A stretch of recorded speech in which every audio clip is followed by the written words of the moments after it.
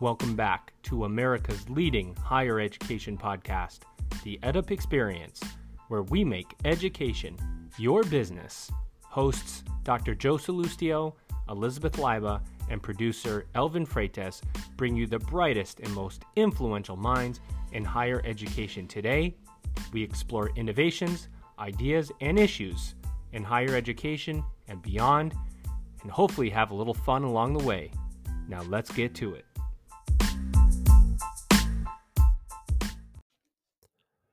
Whether you're pacing short for your start goals or your summer melt needs a cool down, your challenges can be overcome with the right partner.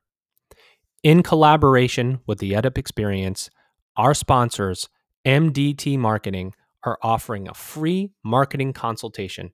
Head to www.mdtmarketing.com/edup and start your free consultation.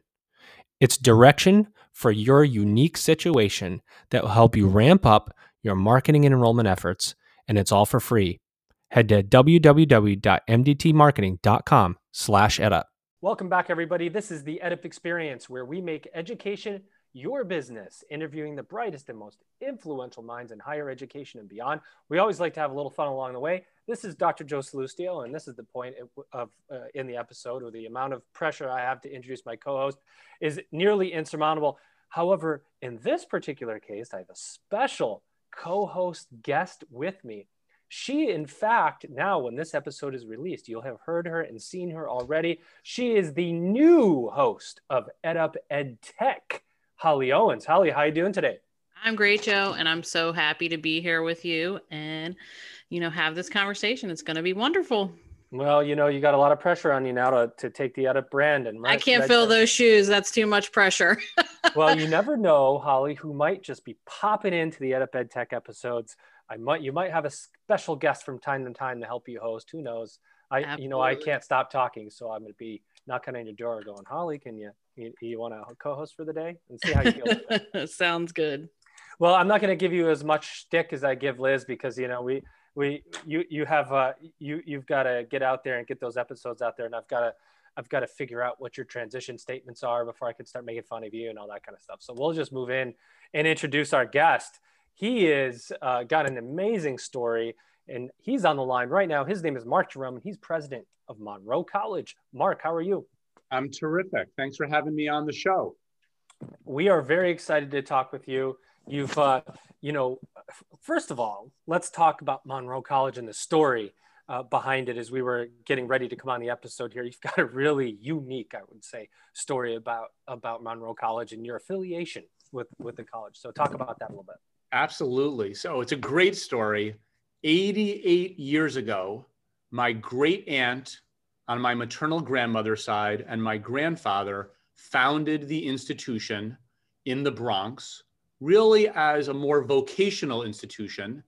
And I am the third generation of my family to lead the institution over all these 88 years. My father was here for about 50 something years and is now the chairman. I've been here for 27 years leading our suburban campus, and I became the president in 2017, 4 years ago. All right. So here's the question. Your father's chairman. What's it like working with dad that close? And you don't have to answer if you don't want to, but I would imagine you guys have a great relationship. Yeah. Well, first thing, all of my work, I stand on his shoulders. He built an institution that was completely caring, especially for faculty and staff.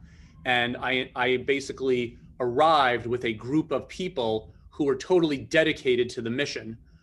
Interestingly, Monroe College really runs almost like a traditional nonprofit. So even though he's the chair, he's excused from doing any review of me or any of that because of the relationship. And the board works with me independently on that. But I still turn to him for all of his 50 years of experience and all of the cultural things he's instilled at Monroe College. And, I think the first question that we always like to ask when we're talking with somebody who's leading really a career college for adult learners, you have online, you have on ground. The career college sector, as I like to refer to it today, has had its set of challenges over the last 15 years, maybe 20. And there is, in my mind, and I'm sure you agree, but I'm going to ask you to expand upon it, a definite and critical need for career colleges to help upskill the workforce, especially with gross unemployment and the number of people who are out of work. How important is career education to our economy in your eyes? So it's interesting. I look at it a little differently than you. I really never worry about sector, whether an institution is public, nonprofit, or proprietary. I really look at the first words you're talking about, the career side, whether the institutions are successfully preparing students for employment and earnings and doing it with not too much debt. And, I've generally been an advocate for my entire career of looking at outcomes universally and also making sure that the institution is preparing people for basically gainful employment, a path forward that's sustainable, and that actually people graduate. And one of the things I've done the most work on is that there really are too many institutions of all types where a lot of students start, but not enough finish. So they don't even have a chance to apply what they're learning because so many are not completing. What do you think about that, Holly? Come on in. Jump in. Yeah, I'm just, it's something that I'm passionate about too, is connecting students with that real world experience, because as an online educator, it's really difficult to do that. And I see you have online, you have on the ground, like Joe was saying, and also you have this experience where you could do some in person and some online, and these internships that really give the students, the real world experience. When I came out of my undergraduate degree, I really felt like I was severely lacking that real world experience as an educator. And people kept saying, it's going to take you about 5 years to be a real educator. Even though we did the student teaching internship, it still takes that time for you to go in and really get that real world experience. So I want to hear more about some of the internship opportunities and things that you offer to students and how you connect them with that real world and the job market and all those corporate entities that exist. Yeah, so it's a great question. So let's just start first with the faculty. So Monroe College, to be a faculty member, the process is a little different than a typical institution. We look at two things. Number one, do you have relevant industry experience? Really, to teach at Monroe, you had to work in the field. But number two, which is equally as important, can you be a good teacher? Can you actually impart the information? So every faculty member goes through basically a mock teaching exercise where a group of faculty, administrators, and students review them. And there are times where we have very prestigious faculty members who've published in their field, but either don't have the real world experience or are not the greatest in the classroom, and we will not hire them, and someone else will hire them. And so that's the first thing Monroe is known for. The second thing, which you alluded to, is connecting students to employers. So if you looked at the resources that Monroe allocates, we allocate a disproportionate amount of resources to what we call career services. There's a large staff of master's credentialed folks that all they do is help students line up internships. And then there's a group which is called corporate and community partnerships, which lines up corporations and community organizations to hire our students, to give them internships. And I think we place about 1,800 students in internships every year. That's amazing. That's unbelievable. And I'm so happy to hear that with what you do and also the way you hire faculty. That's so non-traditional. The faculty have to come in with this long CV.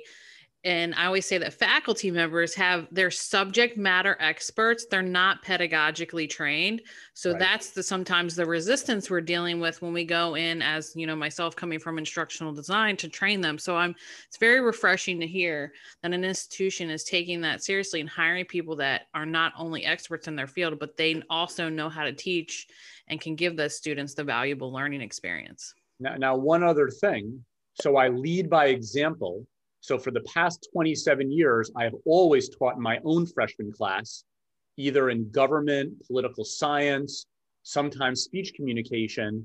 And even in the pandemic, when everyone is virtual, like all the other faculty, I learned our platform. I teach virtually. And literally 1 minute before I started this podcast, I just clicked off a class I am co-teaching with a former Obama staffer named Michael Blake, who really focuses on something called My Brother's Keeper. And he's a former assemblyman in New York. And we are teaching at no cost 160 Bronx high school juniors and seniors a course on government and social justice. And right as at 3:58, we finished up going over the impeachment that's going on. And we also went over Jacob Blake in one of the social justice classes. So I'm in there with the faculty. They know that. And it makes a difference when the president is doing what they do and can relate to their experience. Not only doing what they do, but also part of the KPIs, right? If you have a horrible retention rate in your class, and everybody's going to have eyes on that. So you have extra incentive to do well and provide the level of service that Monroe College does. But having all of the eyes on you, it is really leading from the front. So I commend you on that. That's great to hear. I do want to ask you about your ESL classes for a minute. You guys offer some ESL classes, as we know. New York is the great melting pot. There are a lot of folks that are either coming and needing to learn English, need to increase their proficiency with English. There's a socioeconomic divide that exists. A lot of schools discontinue ESL classes because they're a loss leader, because they don't create revenue, because they haven't proven to really be viable long-term for colleges and universities. You guys have stuck with it. You continue to offer them. How important are ESL classes to you and your community there? So, they're very important. I totally believe in them. And there's two different types. So Monroe College is unusual in that we educate about 8,000 or 9,000 students each year, but about 1,000 to 1,300 are foreign students. And some of them come with language deficiency, and they need classic ESL classes to prepare for whatever their degree program is. The other group, which is bigger, are New York and national students that we call English language learners, that really, they might have arrived from the Dominican Republic at age 15. They're doing well in school, but they may even be being taught in primarily Spanish. So we have a whole group of faculty and a curriculum designed just for them. And what's interesting is those L students, which many institutions view as challenging and have retention issues with, we have some of the highest retention, because what they look for is, are you behind them? Will you support them? And they want to know there's not a giant bureaucracy that's going to scare them, but a group of people that's there to help them each step of the way through and understands their experience. And so I visit a lot of high schools, and some of my proudest moments are visiting high schools where the bulk of the class are Spanish speakers, and they're nervous about college. And Holly will know about this. Remediation at most public two-year institutions is very challenging. And many, many students, especially English language learners, do not graduate college because they just don't get through the remediation. Monroe's combination of remediation and language has proven to be very, very successful. I've got to find out, Holly, I don't know if you have a setting on your microphone, but every time Marc says something extremely impactful, it sounds like there's just this rumbling thunder coming behind him. Marc, just it's driving home your point. I don't know what setting that is on the microphone. Maybe I'm just too loud, so I'll. No, it could be a train, but who knows? No yeah, train. It could be a above ground subway in the Bronx. Yeah, it could be, if you're hearing just a little thumping, that could be the heating system in a 100-year-old building. Are you hearing me fine now? Yeah, no, it was every time you're saying something awesome, that train rolls by, and it just gives you some extra oomph to your statements, which is definitely pretty cool. That's awesome. And definitely that's a challenge with, some of I teach at a different institution, and some of the students a lot of them are international students, and it's definitely something that they need that extra support. Whether it's they're speaking a different language at home, or they're coming from another country. And I try to be supportive and offer them, not only in my course and the resources that we have, just like Monroe, they get exposure to what they need in order to be successful. And, you have a team of people behind you that are willing and ready to help your students. And that is wonderful. And the students feel that. I always say that through the faculty, through the administrations, the student experience is something that transcends all of that. They feel everything that's happening. So if there's an issue, they'll probably know about it. The students will. If you get a bad faculty member, a bad egg in there, it's going to affect the student experience. So what you're doing there is really creating the positive learning environment that all our students at higher education institutions are looking for and what they want. Yeah, I appreciate that. And what I actually care about, though, is it working? And so I guess, one of the things we'll toot our own horn on is, in the entire state of New York, even though we may not be the largest institution, we have an outsized impact. For full-time students, we actually graduate the most Black students of any institution in the state. And for Latino, we're about number 5 or number 6. And so combined, we graduate close to 3,000 students every year. And we just make a very big impact on those underrepresented communities. And when people look at the Monroe College data, part of it is we also have a very high graduation rates for students who are low income and receive the Pell Grant. And this is what we're known for. This is what we're proud of.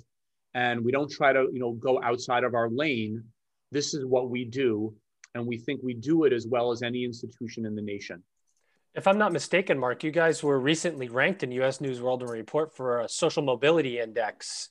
Can you talk to me about social mobility, that? we always get ranked. The first ranking was in the New York Times it's called the Rob Chetty Report.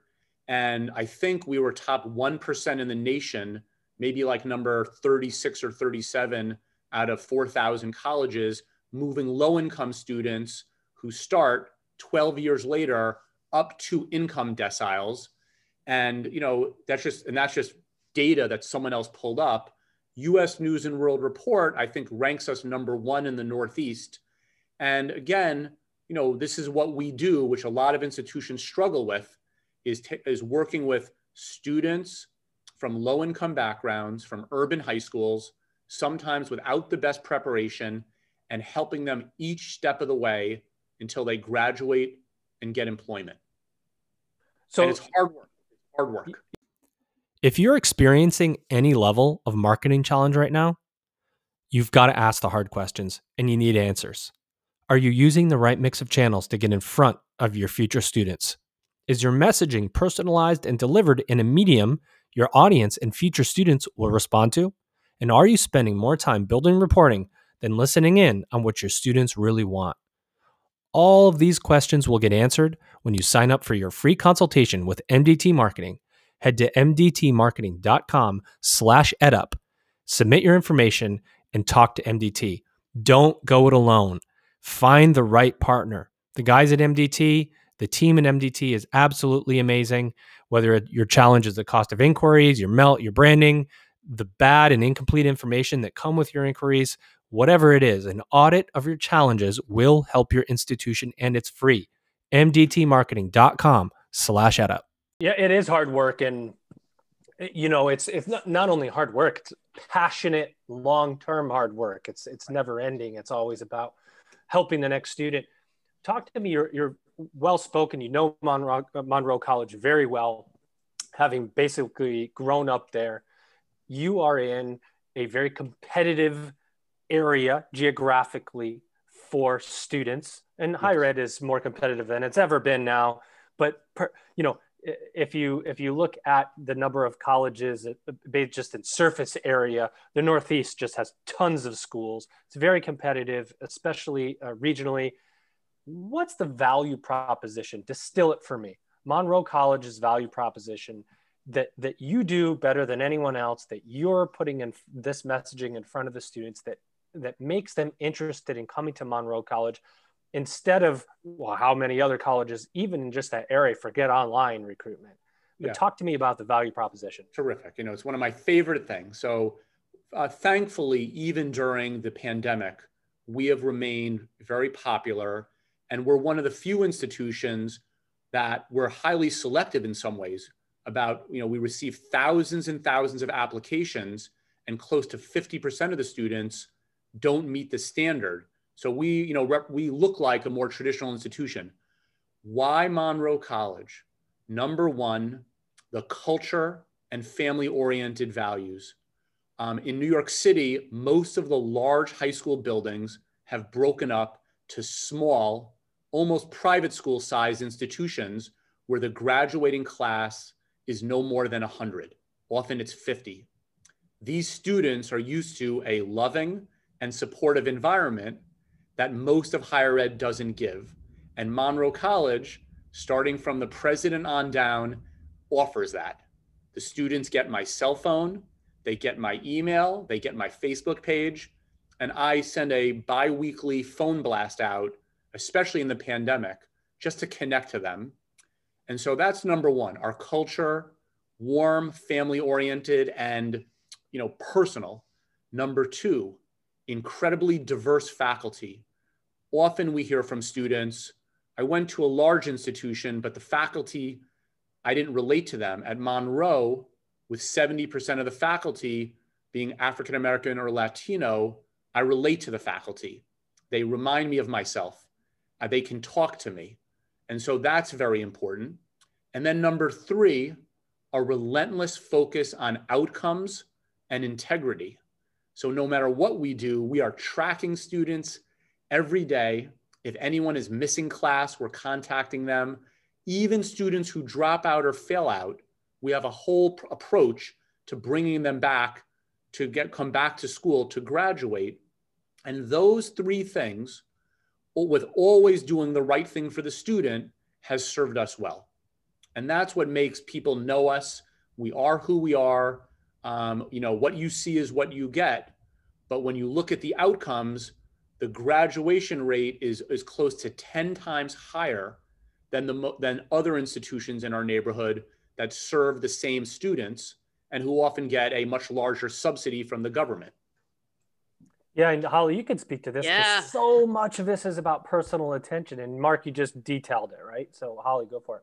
Definitely. And I think that you giving out that, even that email and that phone number, wow, that's unbelievable. That's like unheard of, especially for university or college presidents. So that's amazing. And I love the fact that you are connecting with your students, because it's really all about, and you say this on your webpage, and you've said this in this episode, it's really all about the relationships that you have with people. We're trying to help these students be successful. We want them to grow. We want them to learn, but we also want them to go out into the world and feel prepared.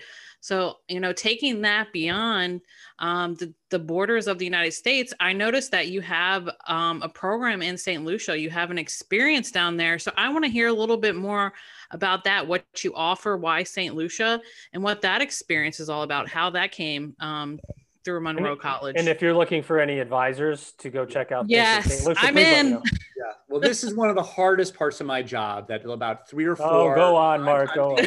I have to go to St. Lucia, preside over faculty meetings, commencement, orientations, and I of course I have to see the beach. And I'm a very good runner. I ran in college, and so everyone sees me running in St. Lucia, and it's hot. But St. Lucia is just part of our mission.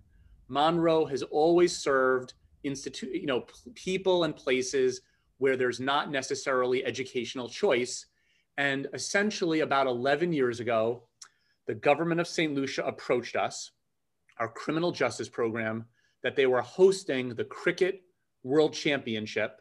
They had a very top player named Darren Sammy, and they were worried. They wanted their police force to be trained to handle the increase in tourism and all the visitors, and they wanted their police force to get a bachelor degree.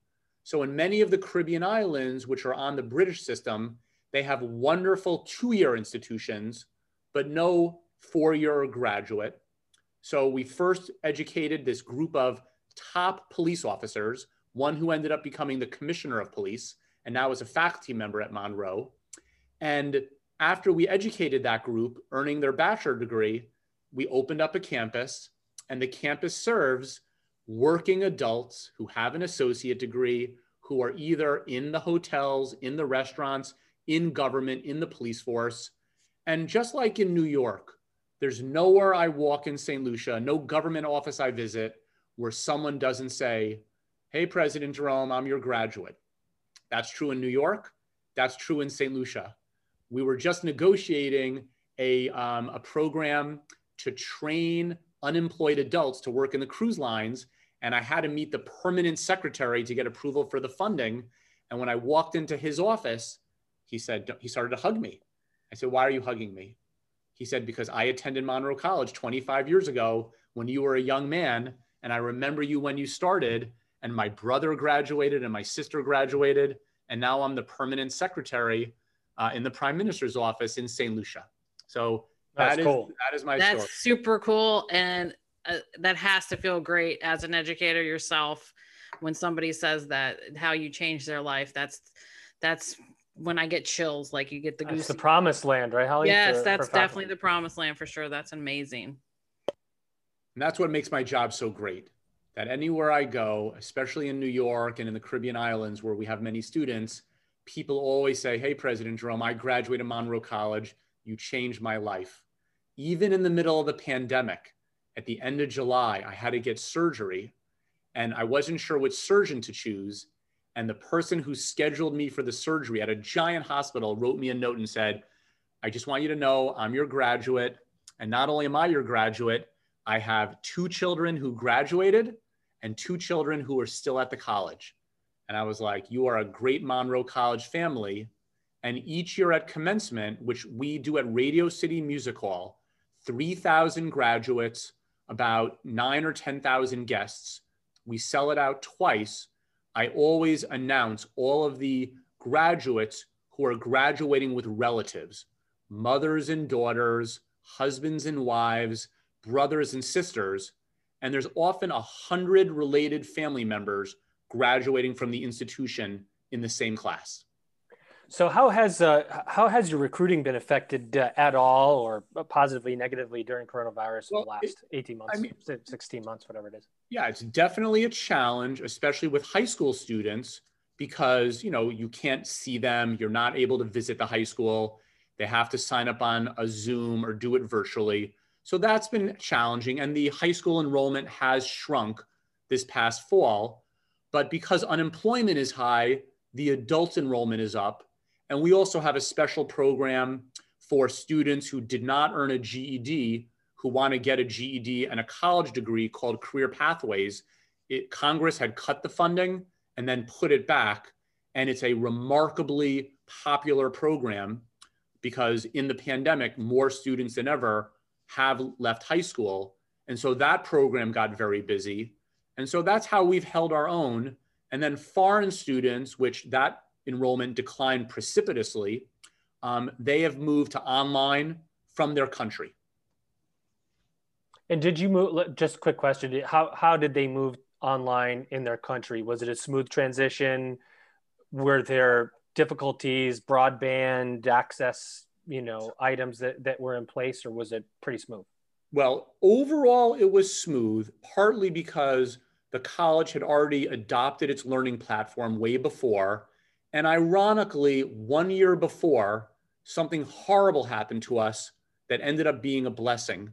We were one of those colleges that was struck by a cyber attack, a ransomware attack, and all of our systems were locked up. The computers didn't work, the phones didn't work. And guess what? We did not miss a day of class. The whole staff came in. We actually emailed on their private emails every single student. And that experience of communicating on scale to 7,000 people on short notice prepared us for March 13th when we closed and we went to all virtual because the pandemic was just getting so bad in New York. And boy, in March and April, it was really bad. But they did well. And then to be fair, I was very involved with advocating on the CARES Act funds with, the congressional staff. And we received $12 million of funds, and something like 7 million of it went right to students, including every new student received a free laptop. And if we need to, we will give them, pre-bought bandwidth. So any of that we handle, and that goes through my office. And my office, FedEx is out laptops, FedEx is out the Wi-Fi or the cellular connection if we need to. And I even had students that were in homeless shelters who we had to help. And I share that experience with many of the members of Congress. And that helped, with the funding that went out, both the first round and the second round. Wow. That again gave me chills about how you're helping your students and taking that money and really putting it to good use. And I really commend you for that. And you can tell that just from chatting with you that it really is like a family. When something happens to one of us, it's happening to all of us. We need to help this person. We need to, get them up to speed with things. So great job on that. And I really want to know more about, what your students, you've obviously experienced, with your alumni. Do you have, great alumni support? Do you have students come back and, talk to your current students? So how does that all look at Monroe College? Once they step out the door, they get the job, what does that handoff look like? So first thing, I guess I'd say, besides talking the talk, we walk the walk in the sense that we employ a large number of our graduates. So at the college, faculty and staff at all levels, there's a large number of Monroe College graduates who want to give back. I get that all the time of people who graduated, who got their master's degree, who work in the field, they want to teach. Number two, it's a very strong 40,000 or more member alumni group, and they are incredibly loyal to the college. And one of the things you might not know, Monroe also is has one of the largest athletic programs in the nation, with over 1,000 Division I and Division III athletes. And it's such a high level that often they're recruited to the elite four-year colleges, and some go pro. But what always strikes me is when they go to do their signing or their announcement for the Yankees or for a football team or a soccer team, they often choose to come back to Monroe, which they view as their home, because of our environment. When they go to the large 4 years, it definitely helps them with the athletics and get the pro contract, but they still remember Monroe as being different. So we always have alumni coming back. And then lastly, our alumni who become management hire a lot of our graduates and give a lot of the internships. That's great to hear that, and that they come back. I love hearing when they do Monday Night Football and where all the football players announce who they are and what college they went to. That recognition is awesome for them to do and give that recognition to the institution that served as their home for however many years, and then say, I'm a proud alum of blank. And it sounds like you have a lot of people that have done that and went and talked about Monroe College. So I'm loving everything you're saying here. One of my greatest days was 2 summers ago when the World Cup in soccer was being played. In the women's quarterfinals, it was Brazil versus France in a brutally competitive match. And all of a sudden, the Fox announcer got on and said, and Brazil has a brilliant new defender. They gave her name, and she comes from the Monroe College in the Bronx national championship soccer team. And my phone lit up from people all over the world, because so many people from outside of the US follow the World Cup soccer so vigorously. And that was, the kind of thing that makes my job what it is. Yeah, by the way, for anybody that's wondering, Monroe is accredited by Middle States. Shout out to Dr. Heather Perfetti, the president and CEO over at Middle States. She's a great friend of the EdUp Experience, and Middle States does a lot of great things accreditation-wise, very flexible to allow institutions to thrive. And so that's a really important point as we talk about what higher education looks like in the future. We're going to ask you that. But there is this, and I asked this to a lot of the college presidents that we have on, there's a lot, two camps that are forming. There's some in between, but there's really two main camps. And it's this first camp that believes highly in the value of a college degree, and that it's a pathway to economic, economic promised land, and you're going to be able to take a golden ticket. It's really a golden ticket education. There's another camp, and there are people that devalue, I don't want to say devalue, but definitely don't fully value the investment made into a college degree right now. Don't get your degree, go to work, go get a non-credit certificate, figure out what you want to do, maybe go to college later, but you don't need a degree to be successful. Talk to me about what you hear, what you see, what you feel from your faculty, from your students, from those around you about the degree, non-degree. Yeah, I mean, I'm following the debate closely because, the world is changing, and we just finished up our strategic planning, and it's like, what will Monroe College look like in a post-pandemic world? And this is one of the topics. And what you're hearing, which came from President Trump and others, is, the skilled credential that's needed in the workplace, it takes prominence over the degree. So I am really not a believer in that, because I believe a college degree does more than just impart a skill. It defines your identity. It gives you a sense of pride. It lets you grow socially and emotionally. On the other hand, that line of thinking has influenced me, and the college now offers far more short-term, introductory, vocational training kind of programs to meet people's needs and attract them into further education.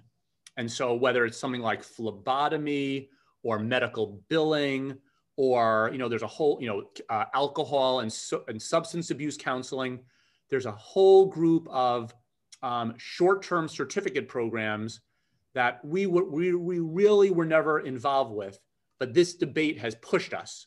So I would say these kind of debates are healthy, and they make us think, and they make us challenge ourselves. Guys, this is Joe just popping in to ask if you've signed up for your free marketing consultation with MDT Marketing yet. If you haven't, head to mdtmarketing.com/edup, submit your information, get your free consultation today. Don't do it alone. Find the right partner. Yeah, that's makes me think. Me too. Yeah, what do you think about that, Holly? And you've been on EdUp, you've done some EdUp episodes of your own before, but we haven't really gotten to this talk about college, non-college. What do you think? Yeah, I'm agreeing with Mark here. There's a lot to say about credentials and skilling, but there's also a lot to say about the weight of a degree. Now, if you're a millennial like me and you're coming out of college with student loan debt, that's a different situation, and that's the choices that we had to make. But in doing so, I wouldn't be able to stand where I stand right now without the credentials that I have. I'm going all the way to the finish line. I'm doing my doctorate degree right now. I'm on my dissertation. I'm basically ABD. And that's something that I'm very proud of. I'm very much tied to I actually worked for the institution I graduated undergrad from. And it's like you're saying, it's just that feeling, that confidence, that's, that emotion towards your institution and what you've done.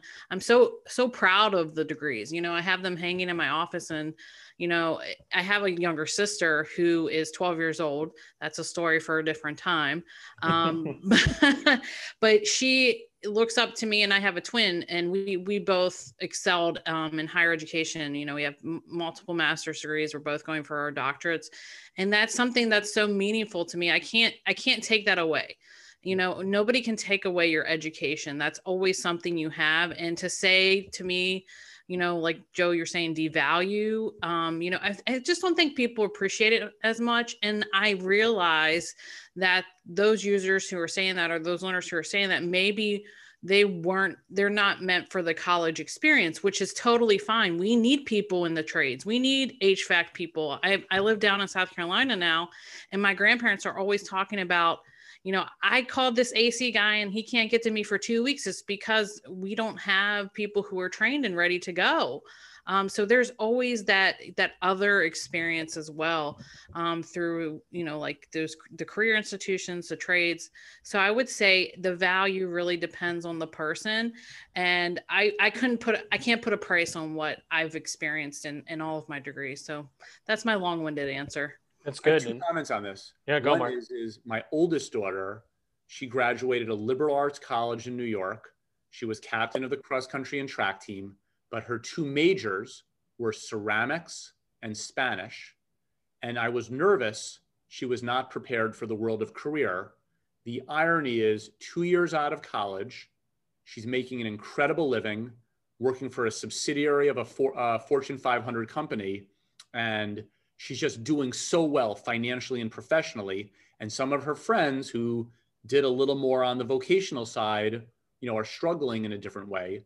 My other comment is I do a lot of work on college graduation rates, and I'm actually a big proponent that the federal government should change its definition of first-time, full-time student, especially at community colleges, to include students who completed a non-degree credential first, who then go into a degree, and allow them to be in the cohort to be counted towards graduation. Right now, they're not permitted to be.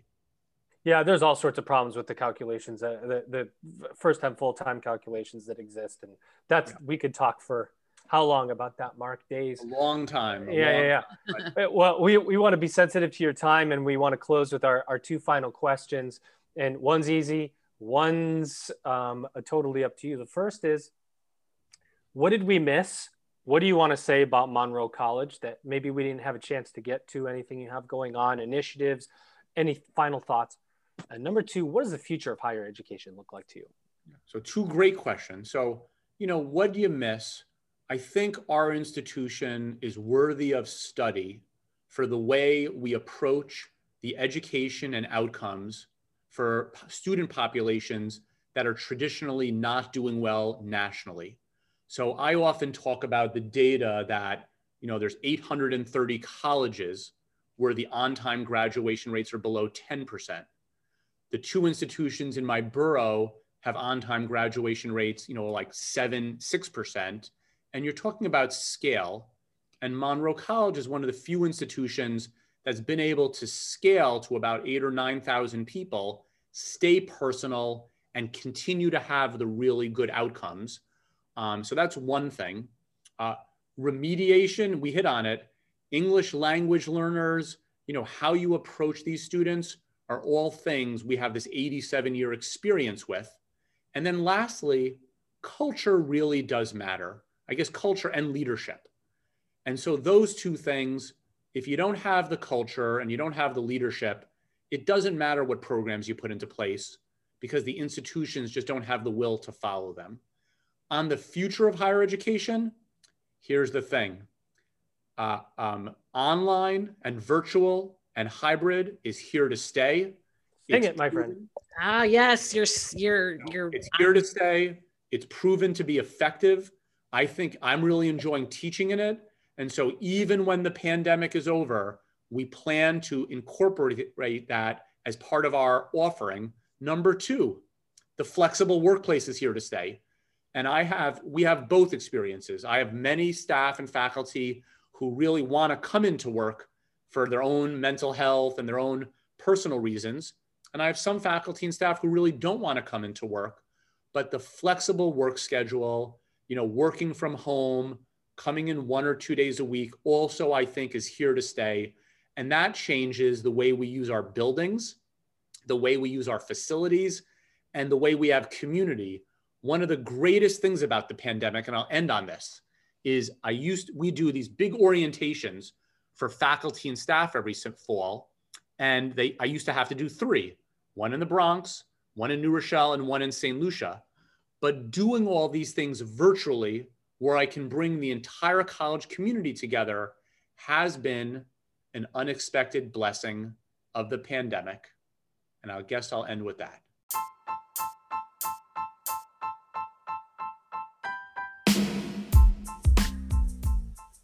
Hey everybody, we hope you enjoyed that episode of the EDIP Experience. To learn more about the EDIP Experience, please visit our website at www.edipexperience.com and subscribe to our email list. Please share this podcast, head over to Apple, and please give us a rating and review. We appreciate your feedback. And of course, subscribe to the EDIP Experience so you're notified when our episodes drop. Here at the EdUp Experience, our goal is to make education your business. Thanks for listening.